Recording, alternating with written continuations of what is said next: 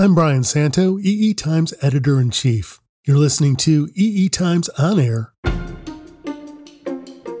And this is your weekly briefing for the week ending April 2nd. With each year that passes, the automotive industry is getting closer to building vehicles that can drive themselves. As the technology advances, we've arrived at the point where vehicles can operate on their own some of the time, but human drivers are still absolutely necessary. This crossover area is known as Level 3 autonomy, and it's proving to be very problematic. This week, the trouble with Level 3. Also, workers at an Amazon facility in Alabama are voting on whether or not to unionize. A look at the nature of work in the high-tech industry with the author of the book, Amazon, Behemoth Rising. First, here's a quick rundown of some of the top articles we have in EE Times this week. The biggest news this week comes from ARM Holdings. ARM is known for developing processing cores, which it then licenses to other companies.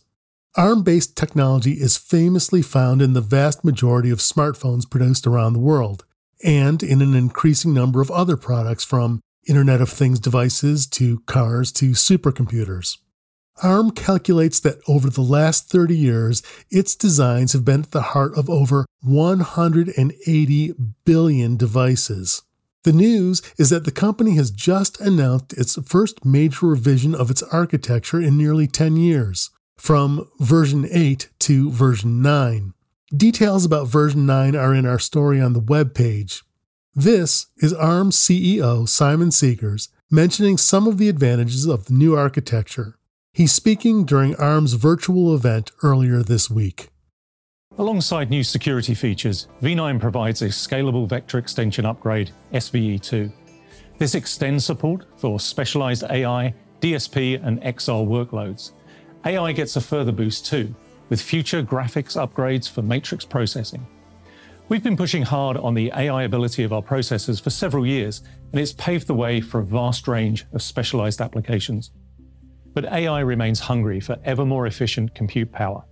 Our partners want to realize their own individual AI futures, and it's up to us to take every opportunity to help them. Other stories cover additional details about Intel's decision to set up a large independent foundry service. There are also items on voice control technology, diamond-based quantum computers, and how a feature in ReRAM memories that had been considered a drawback has been turned into an advantage that makes ReRAM useful in machine learning applications.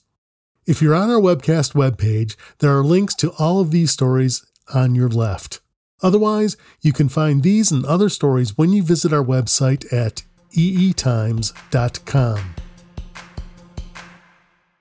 Nobody expected to immediately replace human motorists with self-driving vehicles.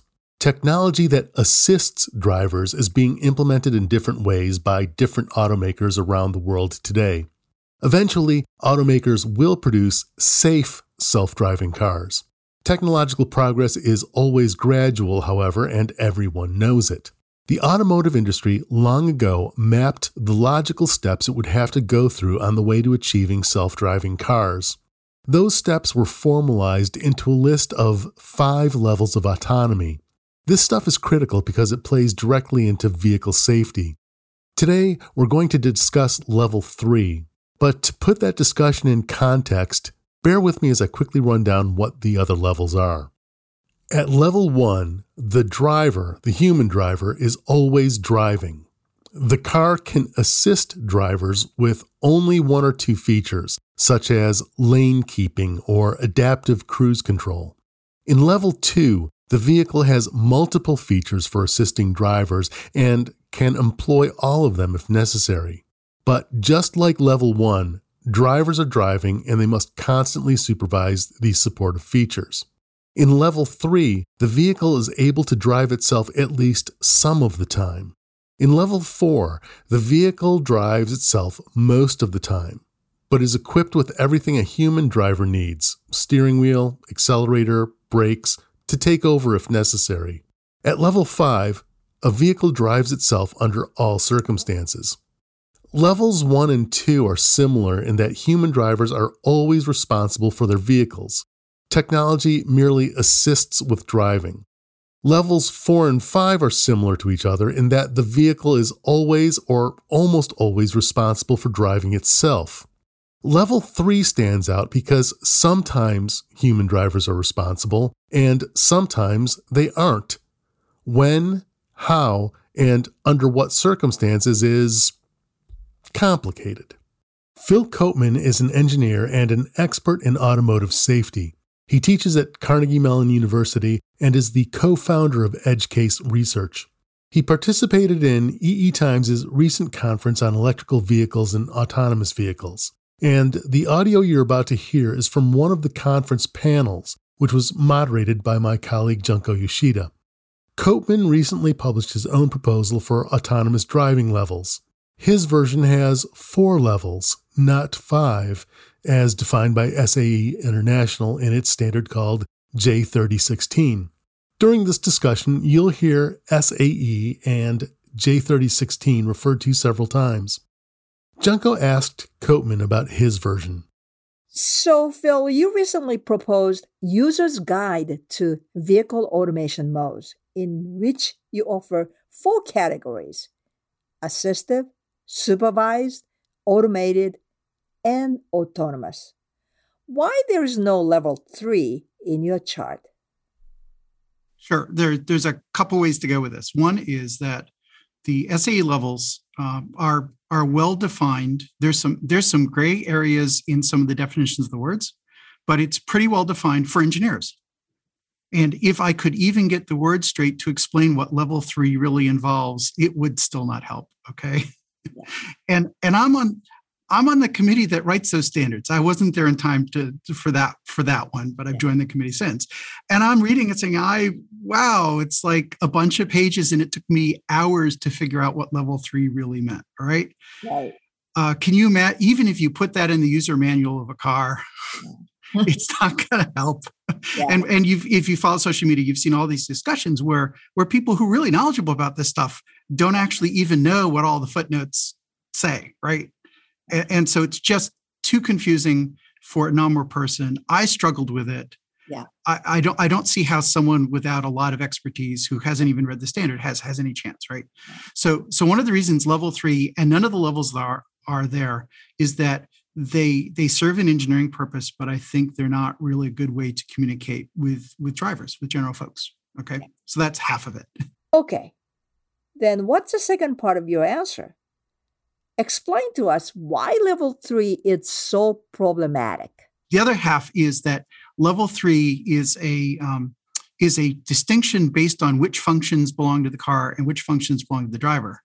Mm-hmm. But from a driver point of view, you still have to pay attention in level 3. So a driver would be hard pressed to tell the difference between level 2 and level 3 because some failures count and some don't. And it's a technical distinction that I'd go, I'm not even sure I could tell which one it was necessarily, right? It's well defined. But as a driver in a car, some of the examples I've heard, it's like, let me go look up what that part does. And then, it's so what happens is level 3 doesn't go away. I'm not saying level 3 shouldn't happen. What I'm saying is you can't communicate it that way to an average driver. What you have to do is say, is the driver responsible for safety? It's a yes, no question. None of this, you're responsible for safety except when you're not. And the when you're not depends on understanding the engineering details of your particular car. Okay. Well, that actually leads to the questions from one of our audience. This person asked, I'd love to get Phil's perspective on current EU regulation and certification for level 3. Because you said level 3 is not going away. So what's your perspective on regulation? I haven't studied the EU regulations well enough. I'm aware there's ALKS and things like this. What I've seen in a lot of statements by various parties, including regulators, is they will say something about level 3 that isn't actually what's in the standard. Mm. And so just because you call it, actually, this is even worse, because if you say level 3 and then you say things that are not actually what it says in the standard, are you importing the standard to contradict yourself? Or are you, do you mean the standard overrides your regulation? what's the story there? And I'm not talking about any regulation in particular. I just see this happening a lot, this dynamic a lot. So if you want to say level 3, you have to buy into the standard. And the standard includes that the driver might need to take over control with no warning time, 0 warning time, and no notice from the ADS. You're supposed to just notice the car is doing something weird and intervene. And that means level 3 is supervised because you have to pay attention the whole time. So to the degree the regulations contradict SAE-J 3016, which is what defines level 3, to the degree they use level 3 and then say something that's not true of the standard, that's a problem. Yeah. Right? And the degree that they expect that the driver will understand what they're talking about by invoking 3016, that's also a problem. Yeah. So if they want to say level 3, and I've seen so many people say level 3, and it just isn't what the standard says. So who knows what they mean? Right. So level 3 standard itself is actually kind of unclear. And the standard is quite clear. Okay. It's quite clear. There's some words that are subject to interpretation, but it's quite clear. The problem is that very few people talk about what's actually in it. They know what they want to be in it, or they know what they think is in it, and that's not what's in it. Yeah. And so you actually have to read the standard if you want to talk about it, right? Now, that aside, in the chart you saw, the point is the driver needs to know, is the driver supposed to pay attention or not? It's a yes/no question. Yeah. Right. And to the degree the EU regulations, because it would actually take hours to go through and sort this out. Mm-hmm. To the degree the EU regulations say, no kidding, when the light goes on, you're in this mode, like a traffic jam assistant mode or something like that. When the light goes on, they say the driver can take your eyes off the road. Great. But then if you say, but we're going to blame you for taking your eyes off the road if there's a crash, I don't know that that's what it says, but my understanding is it's not quite settled yet, right? But if you get into a place where you tell the driver it's okay not to pay attention, and then you blame them for a crash, that's not a system I'd be happy to see built, let alone drive. That was EE Times global editor Junko Yoshida and Phil Coatman, co-founder of EdgeCase Research. Can you imagine you're in your car, maybe checking your side view mirrors just to be safe, and your car screams, "You take over. I'm not programmed to handle this impending situation." Human-machine interaction, or HMI, is a rigorous discipline, and the way Level 3 works simply appalls some HMI experts. They've already determined that the handoffs from car to human and back again are, to use one of my dad's favorite expressions, disasters waiting to happen. If you want to read more about avoiding such disasters, I invite you to read Junko's story. It's entitled, "Driver's Responsibility Must Be a Yes or No Question." You can also review our conference, Roadmap to Next Gen EV and AV. There are links to both on this podcast episode's webpage, which you can find at eetimes.com/podcasts. It is unlikely anyone would have invented the wheel if they didn't need to move things often enough to make it worth figuring out a way to do it easier, faster, or better. Technology and work have always been inextricably linked. Often enough, technological innovations change how work gets done, resulting in both jobs being eliminated and jobs being created. What's often glossed over is that the people who lose the jobs that are eliminated are rarely the ones who get the new jobs. That creates a tension between technology and work. More tension gets created when work-changing technology is looming but hasn't arrived yet. Employers can sometimes treat employees as if they're machines, and there seem to be fewer and fewer endeavors in which humans stack up well against machines. John Henry might have driven steel faster than a steam drill, but he died proving he could do it. Which brings us to one of the big stories in the tech business. At an Amazon facility in Bessemer, Alabama, Amazon workers held a vote to unionize this week. Their votes were being tallied as we recorded this episode, and the count is likely to take a few days. There are plenty of people who work for Amazon who have no problems with the company's labor practices. Others complain that Amazon tells them what routes to take through warehouse stacks, how fast to walk, how many packages they have to move per unit time, and it refuses to take any excuses for anything less than optimum activity, including rest breaks or even injury. Some employees complain they're not being treated like employees, they're being treated as machines. Now, that's part of the reason why they're looking to unionize. Amazon is, of course, opposed to that. Robin Gaster was our guest on this podcast a few weeks back, talking about how Amazon has become one of the biggest corporations in history, about its technological prowess, and about attempts by government agencies around the world to deal with a company that is innovative, pervasive, and apt to abuse its power, not only in the market, but also in things like its labor practices. The union drive at the Amazon facility in Alabama is considered extremely important. If it succeeds, it is very likely to encourage unionization efforts elsewhere, and not just at high-tech companies. Gaster's latest book is Behemoth, Amazon Rising. It's subtitled Power and Seduction in the Age of Amazon. What follows is a previously unaired part of the same conversation from a few weeks ago. I asked Gaster to provide more details about the union drive at the Amazon plant in Alabama. Yeah, well, I come out of kind of a labor background. I wrote my thesis about labor unions. So I see the value of labor unions. I mean, it took a long time to create the boundaries around the economy that we now have. You know, no child labor, overtime, rules about how safety at work should be applied. Those kind of things took a lot of struggle and a lot of years. So Amazon has pushed a model where it pays for blue collar workers. It pays well, right? It pays minimum of $15 an hour, often $16 an hour. That's pretty good. Usually slightly higher than prevailing wages in the areas where it's working. But the model is really complete disposability.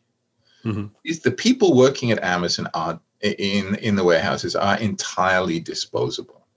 And the proof of this is very simple. Amazon provides an offer to every employee there that they will buy them out every year at a cost of $1,000 a year up to 5 years. Which is peanuts. Yeah, well, but it's peanuts. But think about it. What does it say? It says, we don't care if you stay. Right. You need $3,000 now. Take it, and we'll hire somebody at a lower rate because you're more experienced. We don't need any of your specific skills. Your individual skills don't matter. And if you think about it, that's obvious because Amazon hires 200,000 people to work over the holidays. Right? Well, how do you do that? I mean, you imagine hiring 5 people, right? It's difficult because you care about whether they're any good. Well, they don't. And they've created a working environment that is so de-skilled that they can bring 200,000 people on and make it work for 6 weeks, right? It doesn't take them, it takes about 5 minutes to learn what to do. Because there are no skills involved. And I've talked to Amazon workers about how they say they're cross-training people. Well, they're cross-training them between 2 completely de-skilled jobs. So, there's not much there. So there's this disposability culture that was exacerbated in some ways in the COVID era, right? There was a lot of anger in the warehouses about how Amazon handled COVID. I think everybody handled COVID badly. I mean, I'm not blaming Amazon particularly here. Neither did they excel. No. Well, and as usual, it's all secret. Right. There's no, that claim that we have to have more transparency applies to labor in particular. We don't know what goes on in these. We don't even know what the turnover rate is in these warehouses. We do know that from one court case that in Baltimore, in 13 months, they fired about a third of their workforce. Wow. Those are the ones they fired. You can imagine how many left, right? It's a very physically demanding job where you have you have to be doing a certain set of actions every 12 seconds for 10 hours.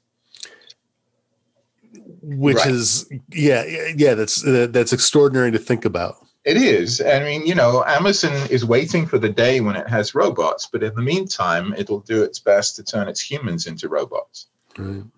So there's a lot of kind of hidden anger. On the other hand, in many places, because of where the warehouses are and the fact that it's de-skilled work, these are good jobs. They come with health care, $15 an hour, overtime.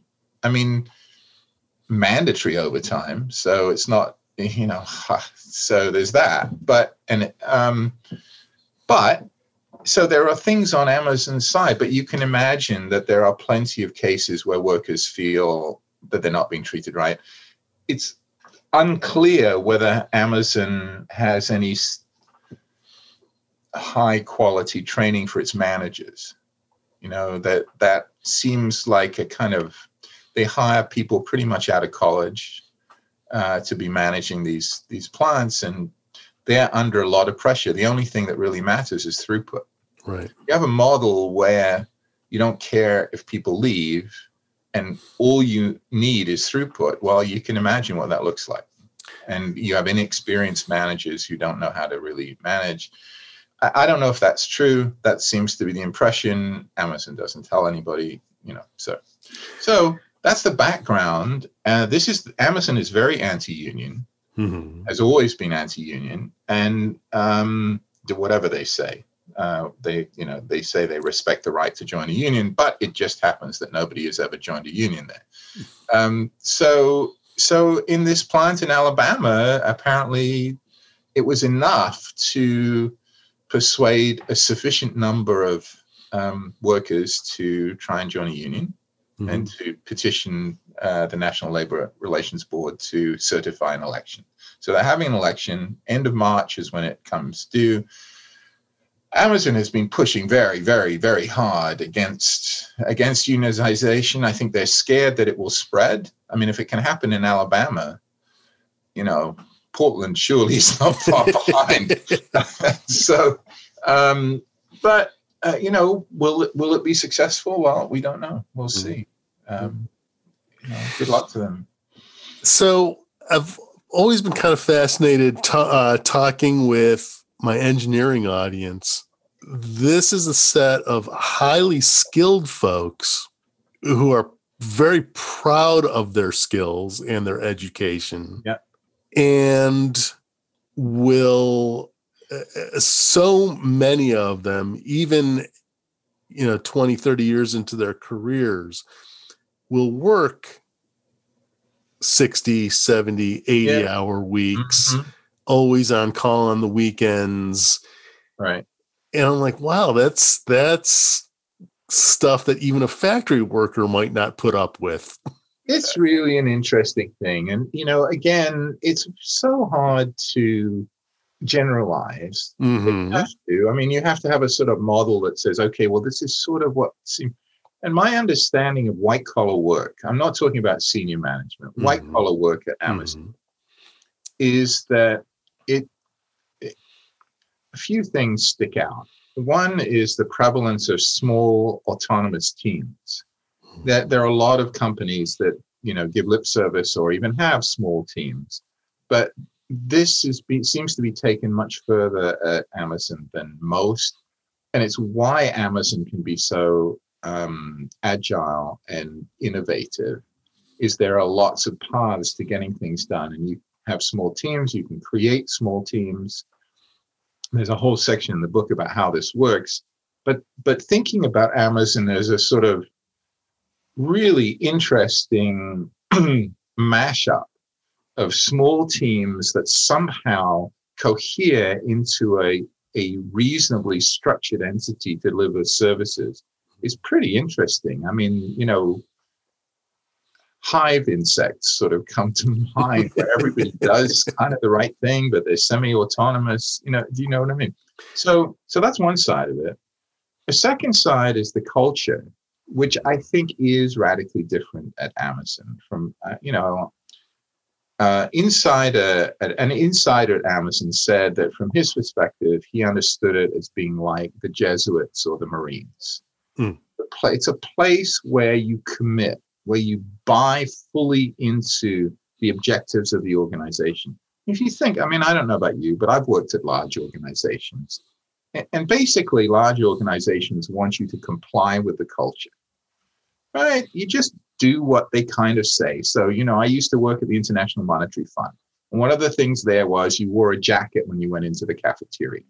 Stupid, but there it is, right? And, they wanted you to comply. They didn't want you to be the person who didn't wear the jacket. So, but Amazon is not like that. Amazon wants you to commit, to believe, and to understand that you're wearing a jacket because of the reasons that the entity wants that jacket worn. Not because you're complying, but because you believe that it's the best thing in the world to wear a jacket. So Amazon has that about its, and it focuses around its customer obsession. Mm-hmm. It is obsessed with customers. They keep talking about this. It's one of their leadership principles. And when you look at their 14 leadership principles, which really are the sort of tablets of the law at Amazon, all the others really serve that one. It's first among equals, absolutely. So so if you buy into that, then you can accept all the rest of the cultural and structural differences at Amazon, because you're all serving that greater good in a certain way. Yes, you want your career to progress, but it progresses by, so it's in the priesthood, right? Now, when you take in tens of thousands of new workers every year, white collar workers, most of them are not going to buy in. And that's by design.